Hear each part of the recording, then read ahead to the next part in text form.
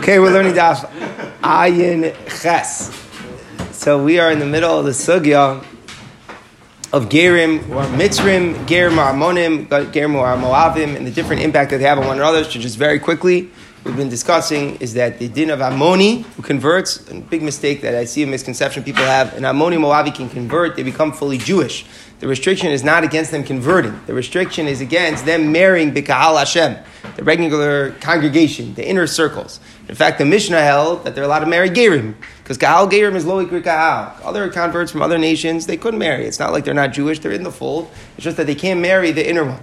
And the halacha is, we came out that it's only for male converts, not female converts, and that's why David HaMelech was a kosher and everything was fine, even though he descended from Rus, who was a female Moabite convert. And then we have a different halacha of Mitzri v'Adomi, that if one converts, they and their child are not allowed to marry regular Jewish girls, but their grandchildren are. The third generation is allowed to. And we had a machlokas Tanoim if Mitzri v'Adomi applies to female converts as well. That was the Tanna Kamma. Reb Shimon held that it did not. So now, just at the top of Ayin Ches and Aleph, we're in the middle of making a point about Rabbi Yehuda himself. Okay, Rabbi, we want to know what is Rabbi Yehuda's opinion about whether it applies to female converts from Mitzri, and we say that it seems that he says that it does apply. So a Mitzris who converts is also not allowed to come B'Kahal Hashem, only her grandchild could. That's the way it works. And the Gemara is saying that actually makes a lot of sense for Rabbi Yehuda consistently, because Rabbi Yehuda, in order for him to be consistent with another opinion that he says in Mesachas Kedushin, he holds Kahal Gerim Ikri Kahal. He holds that a regular convert, not from one of these nations, is actually Ikri Kahal. So let's say, for example, anyone who can't marry, who come B'Kahal Hashem, would not be allowed to marry a regular convert. A regular convert is considered B'Kahal Hashem. So the Gemara says like this: if a male mitzvah would convert, and now I have, let's say, his son, who is he allowed to marry in order to produce a third generation mitzri? As the Gemara says, mitzri sheni b'ma yitar. With what can he possibly marry? How could he become purified and get a third generation? How's that going to work? And the point that the Gemara is making is, if the females would not be included, he wouldn't be allowed to marry a female, because the female would be considered B'Kahal Hashem, and Rabbi Yehuda l'shita the Kahal Gerim Ikri Kahal. And the Mitzri is not allowed to marry someone who's B'Kahal Hashem, so who's he going to marry?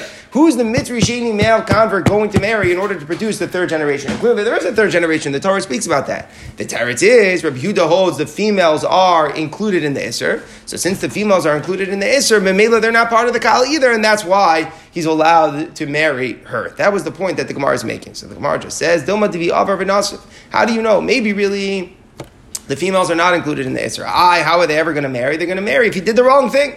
In a Chanami, a Mitzri male convert is not allowed to marry a Mitzris convert, because the Mitzris convert doesn't have the restriction, so she's part of the Kahal, and the Mitzri does. But the Torah speaks about a third generation if something went wrong and they did the wrong thing and they got married. Says the Gemara, Dilo Kasav Kra, Hashem doesn't talk about cases that only happen if someone violated the law. If the only way to have a Mitzri Shlishi is if a Mitzri Sheni illegally marries a Mitzris, which is forbidden because she's part of the Kahal and he's not, so then the Torah wouldn't speak about that. Says the Gemara, what? The Torah doesn't speak about cases scenarios that only come about with sin. Hari mamzer di'i. Every case of a mamzer. What is a mamzer? A person committed a sin of an erva and they create a mamzer. The Torah spoke about it. So we see the Torah does speak about hypothetical cases which are forbidden. So the Gemara says, if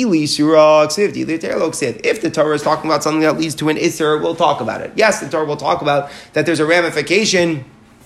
If somebody was, let's say, with their sisters, then the kid would be a mamzer. But here, the point is, the Torah is really describing a heter. The Torah is saying, in the third generation, the mitzri is allowed to come in.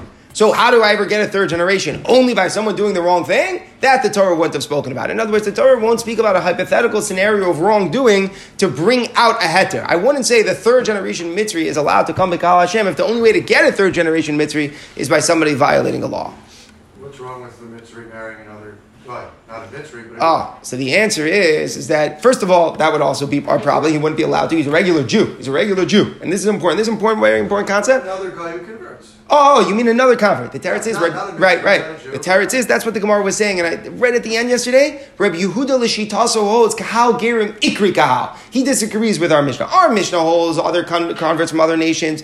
They're totally Jewish, but they're not part of Kahal Hashem, the inner thing. Rabbi Yehuda holds Kahal Gerim Ikri Kahal. So if it would be true that if that's true, so then if the female convert would not have the Isser of coming Bakal, and the male Mitzri would, so it would be like marrying a regular convert for him, he's not allowed to do that according to Rabbi Yehuda.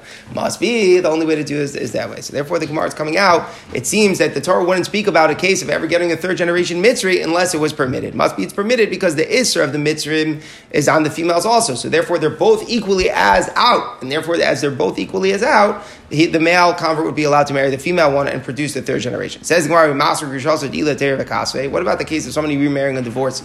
Somebody remarries a divorcee. What's that case? If somebody divorces his wife and she moves on and marries somebody else, what does the Torah say? You're not allowed to take her back. And what does the Torah go out of its way to say? That if you do take her back, the Torah makes a diak in the pasuk that the children are not mamzerim, the children are even kosher to kohanim. We have this back in the 4th parak. So the Torah went out of its way to discuss someone doing a wrong thing, taking back a woman they divorced after she remarried, and the Torah went out of its way to tell you that the kids are still kosher. So I see the Torah will talk about a hypothetical scenario of someone doing the wrong thing in order to bring out a leniency to tell me that the kids are still valid. So maybe here by third generation Mitzri, the Torah is also talking about that. It says the Gemara, there was just tangential. The main point of the pasuk is don't take back the woman after she remarried somebody else. Once the Torah spoke about that case, the Torah is going to also slip in, but if you do, the kids will be kosher. Mashenkin here, you want to just speak about the fact that a third generation Mitzri is mutter. That's the whole essential point of the pasuk. How do you ever have a third generation Mitzri? Who is the Mitzri going to marry? If he marries a Mitzris, if it would be true that the female is not part of the Isser, then the Mitzri wouldn't be allowed to marry the Mitzri. So what's the case? Elamai, that's our conclusion. The only way to understand Rabbi Yehuda Lishitaso, where it all works out, is that he holds the females are included in the Isser as well. So both the male convert from Mitzri and the Mitzris convert are both ostracized a little bit from the Kahal Hashem, and that's why they're able to marry each other. Okay, so I know that's really only cleaning up some of the end points from yesterday. Now we're going to get back into the main essential sugya of a convert from Mitzrayim. So what does it say? The pasuk says 2 languages when it talks about an Egyptian convert. It speaks about their sons, the sons, and it speaks about generations. So the Gemara says, Tana Rabbanim, Laminam Rabbanim, Laminam Doros. If it speaks about sons, why does it speak about generation? Laminam Doros, Laminam Rabbanim. Why does it speak about one? Why does it speak about the other? One language of the pasuk is Banim Asher Yivolim Dor Shlishim Amakal Hashem. One pasuk says the sons who are born in the 3rd generation. So it seems a little bit redundant. It could have just said the 3rd son, or it could have said the 3rd generation. Why is it saying the sons who are born in the 3rd generation? Why do I need both terminology? So the Gemara explains. If all the Torah would say is son and not generations, you know what I would have said? What's a 3rd son? Havamina ben Rishon v'sheni Aser. I would say it's all in the same generation. It means that a person, their first 2 sons, if an Egyptian converts, their first 2 sons are Aser, Shlishi Mutter. His 3rd son is permitted. Meaning his 3rd born son is permitted. That's what I would think the pasuk is saying. It's all within that first generation that he has, but it'd be saying the convert and his first 2 kids are asur, but the 3rd child born to the convert is permitted. That's not the law. It's the 3rd generation which is permitted. So that's the grandson which is permitted. So that's why the Torah emphasizes the sons who are born in the 3rd generation. So why doesn't it just say the 3rd generation could come in? Why is it saying children? Why is it saying the banim? I might have thought those in Moldam Har Sinai. Maybe the Torah is only talking about the 3rd generation to the people who are studying at Har Sinai. If it would have just said the 3rd generation can come, I would say it means like this.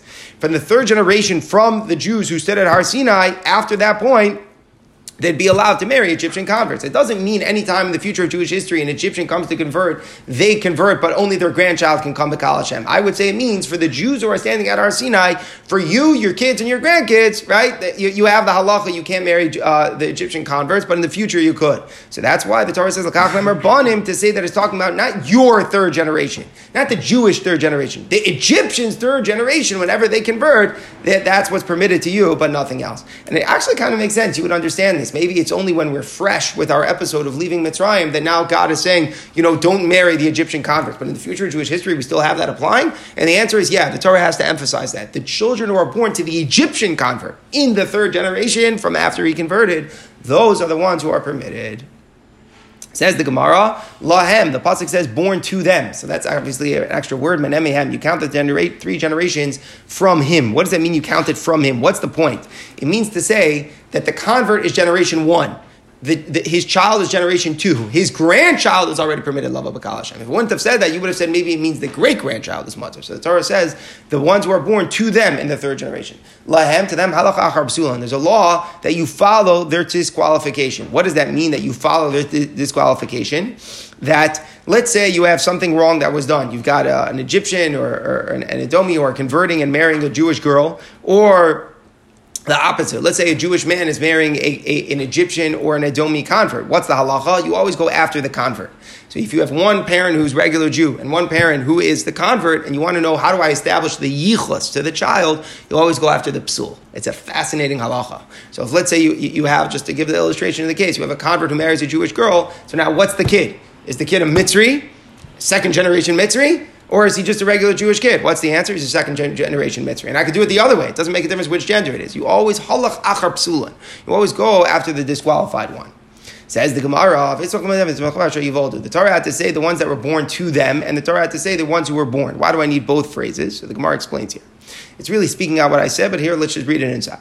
Had the Torah just said the sons who were born in the third generation, I would say, yeah, it's the ones who are born. But start counting the third generations from their sons, meaning the convert is just the convert. Generation 1 is the son, which ends up meaning that only the great grandchild of the original convert would be permitted. That's what the Torah had to say, who are born to them, meaning that we count the 3 generations from the convert himself. Because if the Torah had said, listen to this. What if an Egyptian woman is converting while she is pregnant? So the gerus that happens is with her and her fetus at the same time. I would say hiyu benachad. So that's only considered one generation. Why? Because the mother is converting together with the fetus. So I would say, so now how many generations down do I need? I'm going to need the son's grandchild to be mutter. The Torah says no, the ones who are born, meaning the Torah is teaching us any birth after conversion is treated like a generation to itself. So you have the mother, and now when the fetus comes out, asher yivoldu, that's already going to be counted as the next generation, and that fetus, once he's born, if he goes ahead, eventually grows up and has a child, then that child would be mutter b'kahal Hashem. Okay, great. Correct, and we're going to learn about that at the end of the Amud. Most fascinating stuff. We're going to get to that. And that's why, just bring out your point, Matt, it's such a nice chiddush, right? If it were true that he would need another gerus, you could start here, it wouldn't be true, right? Because from the conversion, the third generation is mutter. That's kind of like the part that we're saying here is that when it's with the mother, so it's kind of part of her gerus. But lamaisa, what we're saying is when it's born, it's already a second generation. Says the Gemara, I had to say from them over here by the mitrim, and it had to speak about lo by mamzer. So what do we mean? What are we talking about? We just had the halacha that what? That if one parent is disqualified, then even if the other parent is not, we always count the yichus after the disqualified parent. The truth is, we have the same exact halacha taught to us by a mamzer. If a mamzer marries a regular Jewish girl, or if a Jewish boy marries a mamzeres, so one parent is a mamzer and one parent is not. What's the law on the kid? So the Torah says, lo, there's a halacha. It says that even the 10th generation for him can't come to Kal Hashem by the mamzer. So it teaches us you always go after the mamzer. So it's essentially the same law. You go after the pasuk one. The Torah is telling it to us in the context of Mitzri v'Adomi converts, and the Torah is telling that to us by mamzer. Why do I need it in both contexts? So the Gemara speaks out. The Torah only said it here, here, but the Egyptian convert, he comes where the tipa means like the drop of semen that created him. What does that come from? It comes from a Mitzri. Right? It comes from someone who is no good, so it's worse. If you think about it, who made a mamzer? Totally kosher person. Just it was made with relations with someone he shouldn't have been having relations with. But the drop of semen itself is something that is fit. So I would say you don't go after the disqualification. Because the Torah only said it by mamzer, mamzer is more strict. There's no law that a third generation mamzer is mutter. Mamzer passes on that genealogy forever. You can't get rid of it. It passes on forever. But in regard to the Egyptian convert, where it's only until the third generation, I would say that it's not as strict. So you don't go after the disqualification. Sricha, it was necessary to say both psukim. All right. Now we get into a really, really gishmak sukkah. It's one of my favorite sukkahs of Shas. Uber yerechimo, uber lav yerechimo. Let's try to get into this business here. Says the Gemara, Marav Rabbi Yochanan, mitzri sheni shenata, mitzri rishona. What happens if the second generation male Egyptian convert marries a first generation female Egyptian convert? So what does that mean? That means I have someone who converts and has a son from Mitzrayim and has a son. That son is the second generation. He marries, though, an original convert female from Egypt. So now what do I say? What is the kid? Is the kid going to go after the father, so he's a third generation? Or do I go after the mother and he's a second generation? You said you go after the psul. Oh, so we said before you go after the psul. Oh, what a wonderful question. What's the Gemara having after we said we go after the psul? So could it be that when there's one of them is kosher and one of them's not, then you go after the psul. When both of them are apostle, just the question is which generation, they're the same exact psul. It's not, a Mitzri Sheni isn't less apostle than a Mitzri Rishon. Happens to be a third generation Mitzri is mutter. You understand what I'm saying that? It's a deep lachronim are so bothered by your question. It's such a good question. Right? But the lumdis here kicks in. A second generation isn't more lenient. Snapshot his disqualification is less. It's just that there's a law that a third generation is mutter. But when I want it done, if I go after which parent I go after, the first or the second, there's no din of halachah psul in here. But a tremendous question. Al Kopanim, so what does the Gemara say? You go after the father, and the kid is a shlishi. The kid is a shlishi. You go after the father. Says the Gemara, Masav Rav Yosef. Rav Yosef has a question. It says that theoretically mamzerim can become purified. Remember, we keep on saying mamzerim forever are pushed away, and their children as well. So how could you ever have a mamzer get out of it that his children and grandchildren could ever theoretically come to Klal Yisrael? So Rav Tarfon says, I have a way. Ketzad mamzer noser shivcha. Let me have a mamzer marry a slave woman, which is permitted because a slave woman that's not also to the mamzer. That's not Bekal Hashem. A mamzer can't marry Bekal Hashem. He can marry somebody who is not Bekal Hashem. So he's allowed to do so. And this is the chiddush. It's a big chiddush because a regular free person is not allowed to be with a slave woman. A mamzer is mutter to do so. It's an interesting chiddush that Reb Tarfon holds. A mamzer is allowed to marry a shivcha. But not for us. Al Kapanim Reb Tarfon holds that way. Havlat Evet. So what's the kid going to be? Do I go after the father or the mother? I go after the mother. I'm going to go after the slave, not the mamzer. So the child from a Jewish man and a slave woman his legal status is after the mother, and therefore he's going to be a slave. Now, shechraru, and a slave is not a mamzer. That's the tifkat of it. A mamzer is a Jew who has a psul. That will be passed on to his children. But once the kid is a slave, both based upon his mother's legal status, and now the kid just is a slave. So now, shechraru, if the master will free the slave, nimsa ben chor, and he's a regular free person without this, he got free of the mamzer genealogy. Alma basar tidashin. So here I see that you go after a mother. Here I see when the mamzer was boiled, the slave woman, you're going after the mother, not the father. So what's going on? And again, this isn't halachah psul on here. You can't apply that because they're not usher to each other. They're not usher. And we're still, the child is going after the lineage of the mother and not the father. Against Rabbi Yochanan, that you go after the father. So the Gemara says, Shani hasam da'amar ka yishiv elana til adonai. That's exeris hakasav. That it says in the pasuk, the woman and her children go to the master. So in other words, by a slave woman, there's a new scriptural decree that all the children always go after the slave woman. That's a unique decree in slaves. But in general law, of psul, like when a Mitzri, as our case, a second generation Mitzri married an original convert Mitzris, you don't say that. Says the Gemara, Masav Rava, Amar Rabbi Yehuda says in a brayso, Minimin ger Mitzri eli chaim Rabbi Akiva. When I was learning by Rabbi Akiva, says Rabbi Yehuda, I had a colleague named Minimin, and he was an Egyptian convert. So he was a Jew. He was learning Torah. Again, don't make this mistake that we don't accept converts from Mitzvah. That's not true. He was mamash sitting and learning Torah. Rabbi Akiva, he was a full-fledged Jew. He was also level B'Kal Hashem. He couldn't marry a regular Jewish girl. But Amar, what did he say? Ani Mitzvah Rishon. I'm an original first-generation Mitzvah. Nasasi Mitzvah Rishon. I married a first-generation Mitzvah. So what are my children? Our children are second generations. Asi livni mitzvah shnia. I'll make sure my son marries a second generation Egyptian, meaning a daughter of an Egyptian convert, so that my grandchildren will be totally fit to enter into the kal.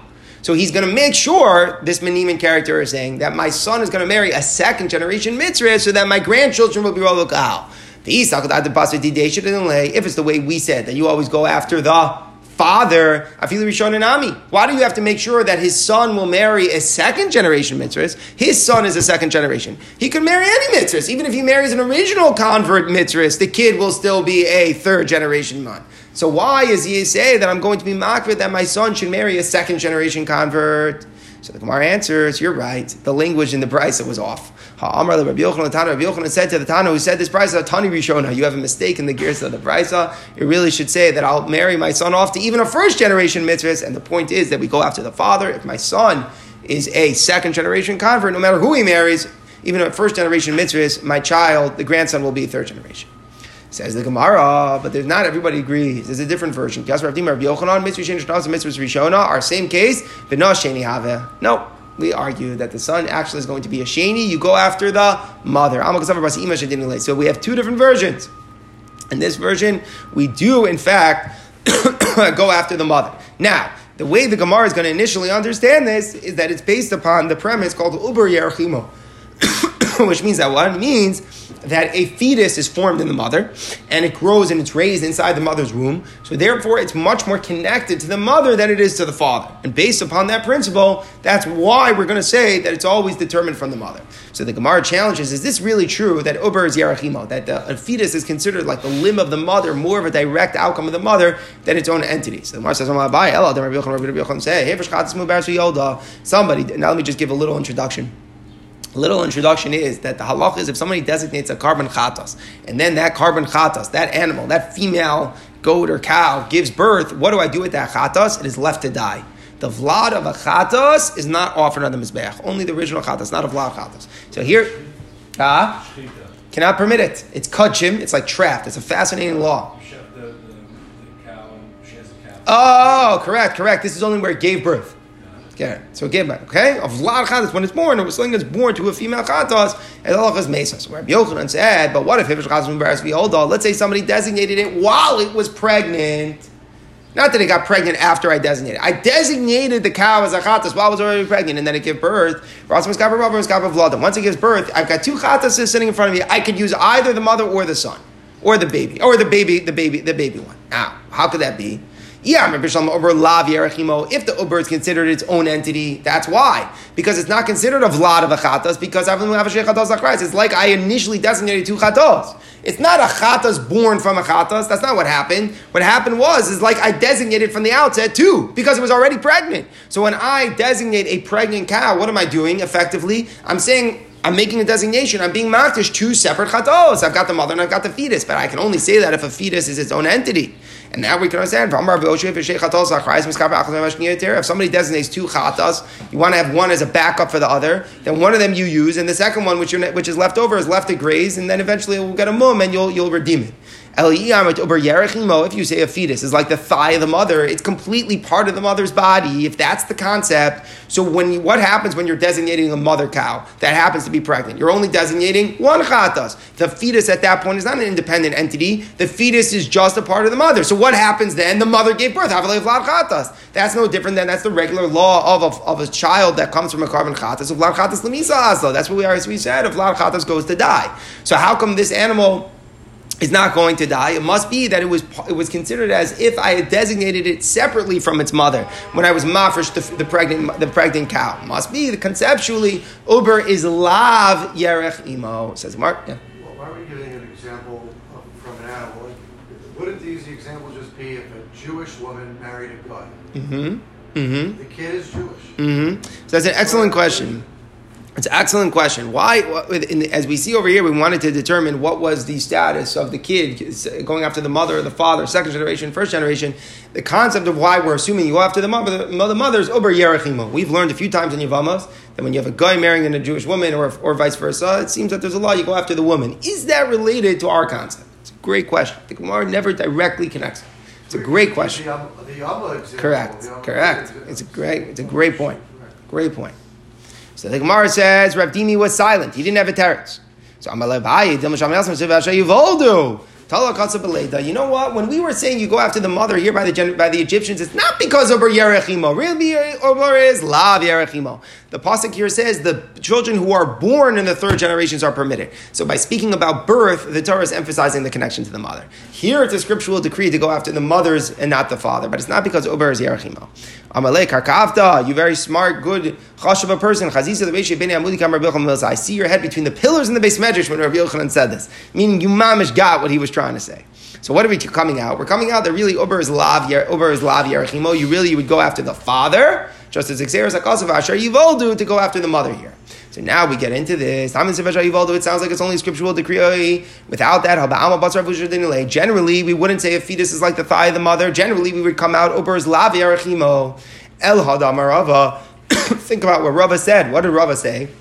Nachris Muberish in his Gair. What happens if I have a pregnant woman who is converting? So you're a regular conversion, and she is pregnant during her conversion, B'nayin Tzarot Tefillah, her son does not need another immersion after he is born. This son automatically had a gerus when the mother had a gerus. That's the halacha. Now, how could that be? How could that be? Where did it go to the mikvah?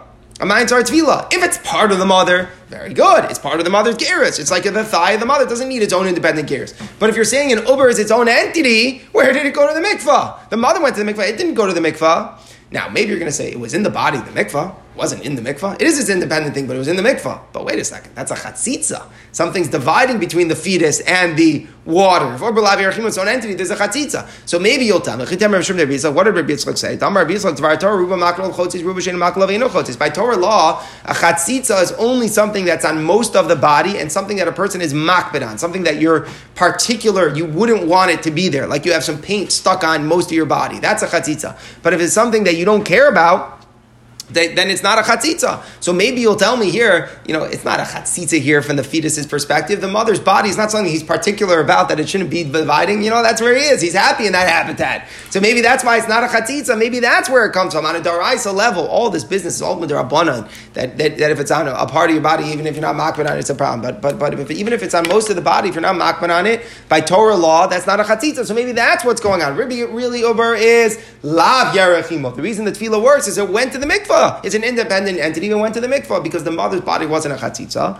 But says the Gemara, that's only true if it's on the majority of the body. But if it's an entire body, it interposes and it's a chatzitza even if you're not makbid that it's there. What's Rav Kahana saying? Such a lumdisha point, Rabbi said. What's he saying? Rav Kahana is saying that if it's covering the entire body, then it's a chatzitza whether or not you care about it. The law that a chatzitza is only if you care about it, that's only where it's most of the body. If it's all the body, like in our case, the fetus, none of its body is making contact with the water. It's completely covered by the mother. It's a chatzitza even if there's no contact. What's the taich in this? Is a chatzitza only when you're makbid or is it not? So the Brisker Rav, a very famous piece of Torah that he said is that there's two dinim.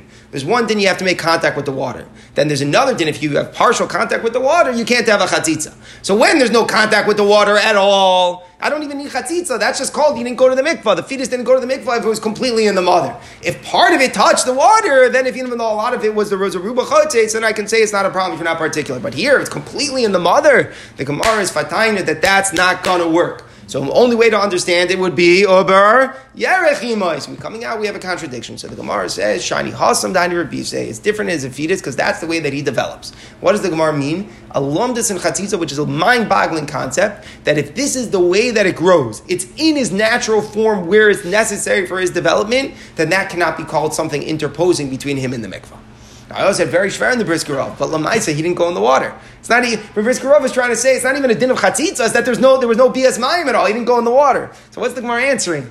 Yeah, but that's the where he's supposed to be. So if you're talking about a svar and chatzitza, you could hear it a little bit. It's not an interposing if this is where you're meant to be. This is the place where the fetus is meant to be. That's the very hard svar, but that's the svar the Gemara is saying. But the Brisker Rav was telling us that really what the Gemara is saying is that there's no BS mayim. He didn't go in the mikvah at all, right? Where is he? No contact. What's the Gemara saying? But if he went in the place where he's meant to be, and that place went to the mikvah, then it's kilo. There was a bias mayim on the vlad. A very hard idea.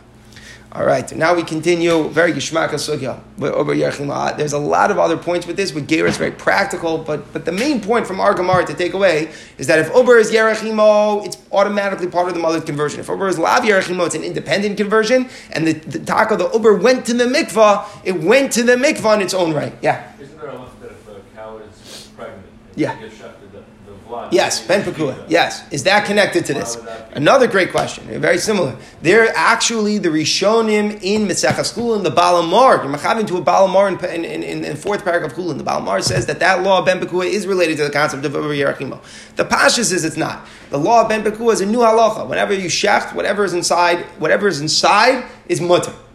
Not because it's part of the mother necessarily, but the Ma'aseh of the Balamar says exactly what you just said. That it's related to the concept of Ober Yerachimo, which now makes it complicated because our Gemara seems to be coming out Ober is Lav Yerachimo, right? So that's part of the problem with the Balamar. Is like, what are you doing? It's machlekes in the Gemara, machlekes Amaram, and that's a pasuk in the Torah. So that's a hard point. Says the Gemara, Kiyas Ravina Rav Yochanan, by the nations, Yichus goes after the male. So what does that mean? Like, remember, with the 7 Canaanite nations, you have to completely wipe out. Other nations, you don't. So what if one guy from Asia married someone from Israel and now they have a kid. Is the kid the Asian or is the kid one of the Canaanites? So you always go after the male. These guys, once they convert, if two of them are converting, and we want to know if the children come into the kahal, so then I always go after the more blemished one. And the Gemara speaks this out. Where's the source that we go after the male? Because the tiny, it's like it says in the Brisa. Let's say somebody from another nation. An Asian came and he had bia with a Canaanite woman and they had a child. How do you know Shatar Rosh of the course of Eved? You could keep them as a slave. The 7 Canaanite nations you can't keep as slaves. But here that the father was an Asian, even though the mother was a Canaanite, you could keep as a slave. Shenemar, as we say in the pasuk, good to read this. Mamish parsha. The pasuk says, from amongst the children of the people living with you, from amongst them you can buy slaves. So it sounds like as long as the people, even as long as they're the residents who are living with you, meaning they're not native Canaanites, they're just children of the people from Asia who came to the girl here living in Israel, so those are you're allowed to buy from slaves. But what about the other way? What if someone from the Canaanite nations went to Asia and had a son? How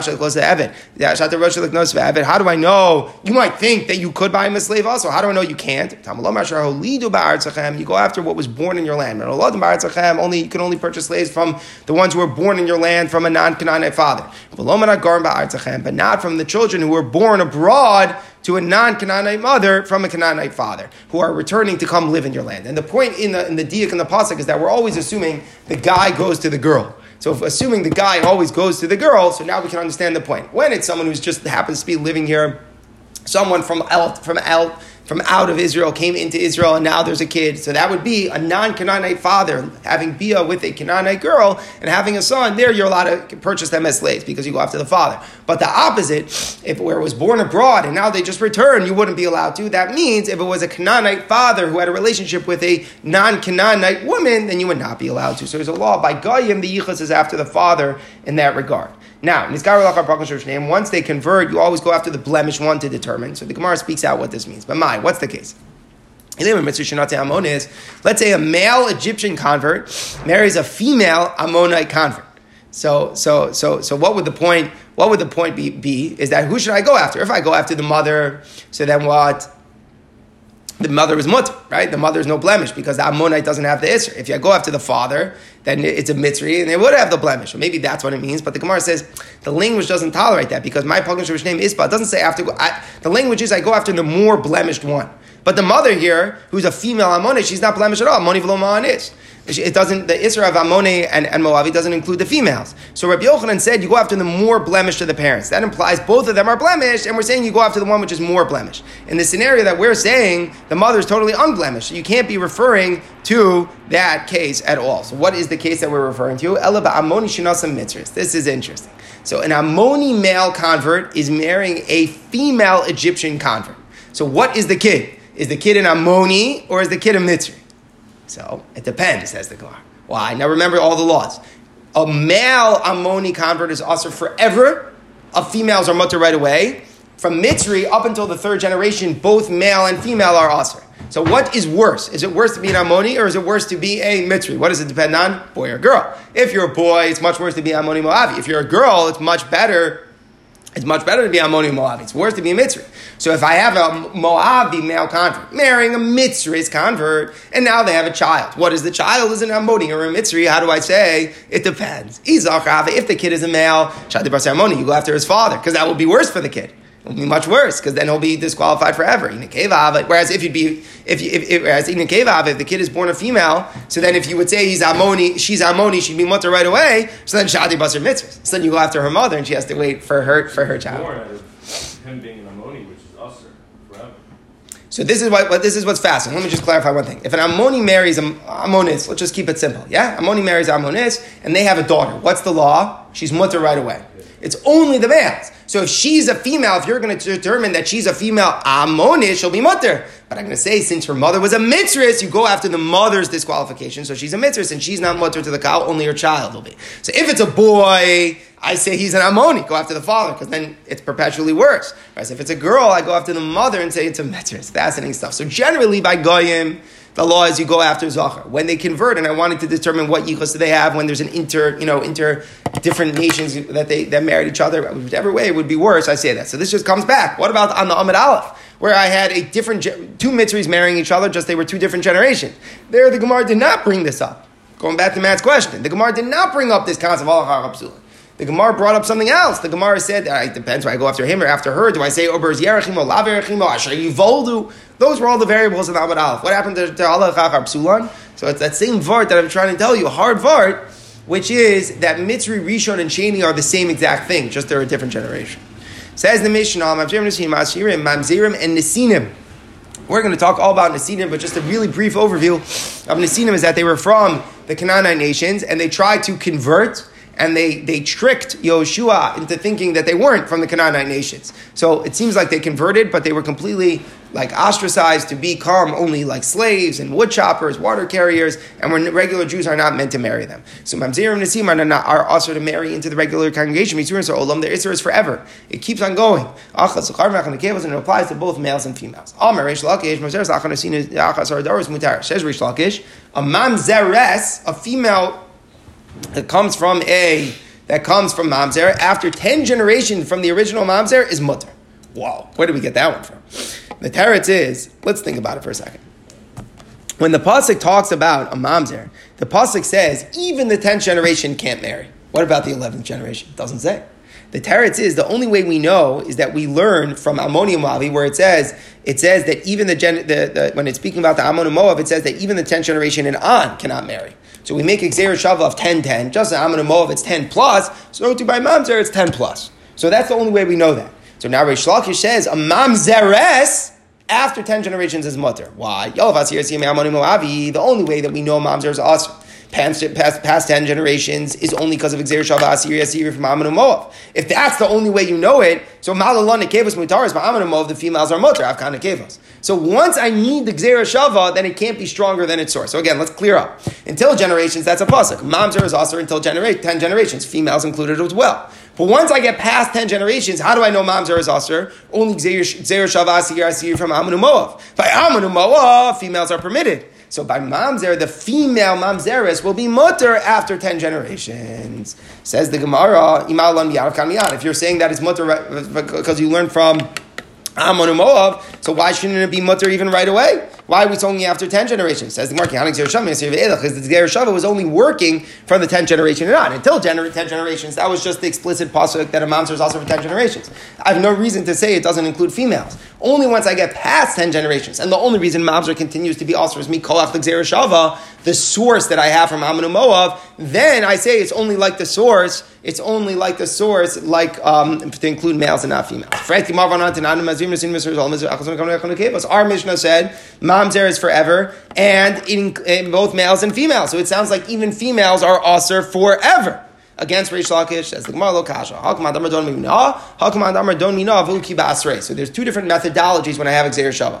If I learn Gzeir Shava, do I learn it from the source and then apply it differently? Or if I learned it from a source, I can only apply it in the way that it comes from. So this is a classic example. Mamzer is both on boys and girls. Once I get to 10 generations, I only know it's Aser after 10 generations from learning from Ammon and Moav. By Ammon and Moav, females are not Aser. So should there be a law that I apply it in the context now separate from its source, and I say I learn now even past 10 generations are Aser, and now in its own place it's Aser even the females, or I say no, since my source was Ammon and Moav, and by Ammon and Moav females are mutter, so it can't be stronger than its source, and therefore after 10 generations it is mutter for the female. That's a machlokas, a general machlokas in the methodology of Gzeir Shava, and therefore it's not against the Mishnah, it's really a dispute.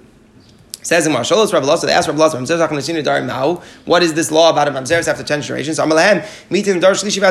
There's no such thing as even a third generation Mamzer. What does he mean? He means they all die. Hashem never allows a Mamzer to get into a third generation. It's very scary. People marry Mamzerim. Hashem always orchestrates that the Mamzerim die. So this question is moot and irrelevant because it never happens. Says the Gemara, clear Rav Elazar holds a Mamzer doesn't live. Mamzer doesn't live. Says the Gemara, but the Mishnah spoke about it. That Mamzerim are also forever. Clearly we see Mamzerim do live and have many generations. Says the Gemara, if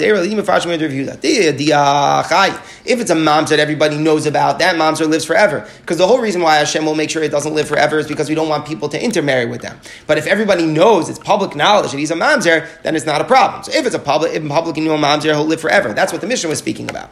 An unknown Mamzer doesn't live. He doesn't live at all. He dies young. The idea of a lo yediyah, if it's a mamzer that's somewhat known, Atlas Adar Chai lives until 3 generations, Feilo Chai. He doesn't live more than 3 generations. So bottom line is, we're coming out that it's only a rare scenario of a publicly known mamzer that can live forever. A mamzer that no one knows about dies in his own lifetime, and it's somewhat knowledge is until 3 generations. So therefore, when he was saying, I'm not going to discuss it because it's irrelevant, he meant it happens to be that case, in most cases, they don't end up living, but if it's a publicly known one, they could live forever. Says there was an unknown mamzer who lived in Rav Ami's neighborhood. Rav Ami made a public declaration. He told everybody in the community that the guy was a mamzer. So the mamzer went out crying. Why? Because everybody found out he was a mamzer. Amalei, what did Rav Ami say? I just gave you life. Meaning to say, why are you crying? Look, I just did you a good thing. I just gave you a blessing. I just gave you life. Why are you complaining? Fascinating thing. He said, I did a good thing for you by announcing you're a mamzer. The Gemara just continues a little bit talking about the Nesinim. Amar Rav Chana bar Abba. Nesinim Davar Melech Hazar Leim. Where did that Nesinim become Asr? It was a Gzeira from David HaMelech. It's only from David HaMelech. It was a Gzeira. It was not Asr from before. The king called for the Givonim. Givonim and Nesinim are the same. He said, you are not the children of Israel, meaning you're not allowed to marry in to the congregation. My time why was David gozer on them? There was a famine in the days of David for 3 years, year after year. First year, David said, why are we having a famine? Maybe there are idol worshippers. If there's idolatry, then there's no rain. Badgu, they look for idolatry. No one was sinning. Shania, the second year, maybe there are people who are doing znus. When people are being with harlots, so on and so forth, and the raindrops are withheld. They investigated again, they didn't find it. Shlish is the third year. And maybe there are people who are making pledges to charity in public and not giving. It says that there are clouds and winds but no rain because people give false gifts. Again, they didn't find that. So Amar David HaMelech said, what's going on? Why is there no rain? It must be, it's only on me. Meaning it's up to me to figure out what's going on. He asked Hashem, what does that mean? He asked the Urim V'Tumim. My mashma, how do we know? It's a reference to the Urim V'Tumim. Amar Blazer Asaf Pnei Pnei. We learned in the word before. So the word Lifnei indicates that it was asking the Urim V'Tumim. And what was the Urim V'Tumim's response?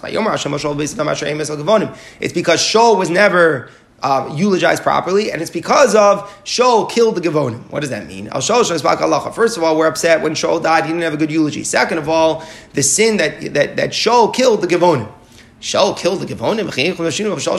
Where did Shaul kill the Givonim? Says the Gemara, Nov Ir Kohanim. What happened really was Shaul killed Nov, the city of the Kohanim. But the city of Kohanim, I speak of Maimu Mazon, they always used to give charity to the Givonim. They were always giving them water and food. So since he killed the people who were supplying food and drink to the Givonim, the Pasuk considers it like he killed the Givonim. So Hashem was upset at the honor of the fact that the Givonim now no longer were got food. So the Gemara says, first of all, it's an interesting thing. On the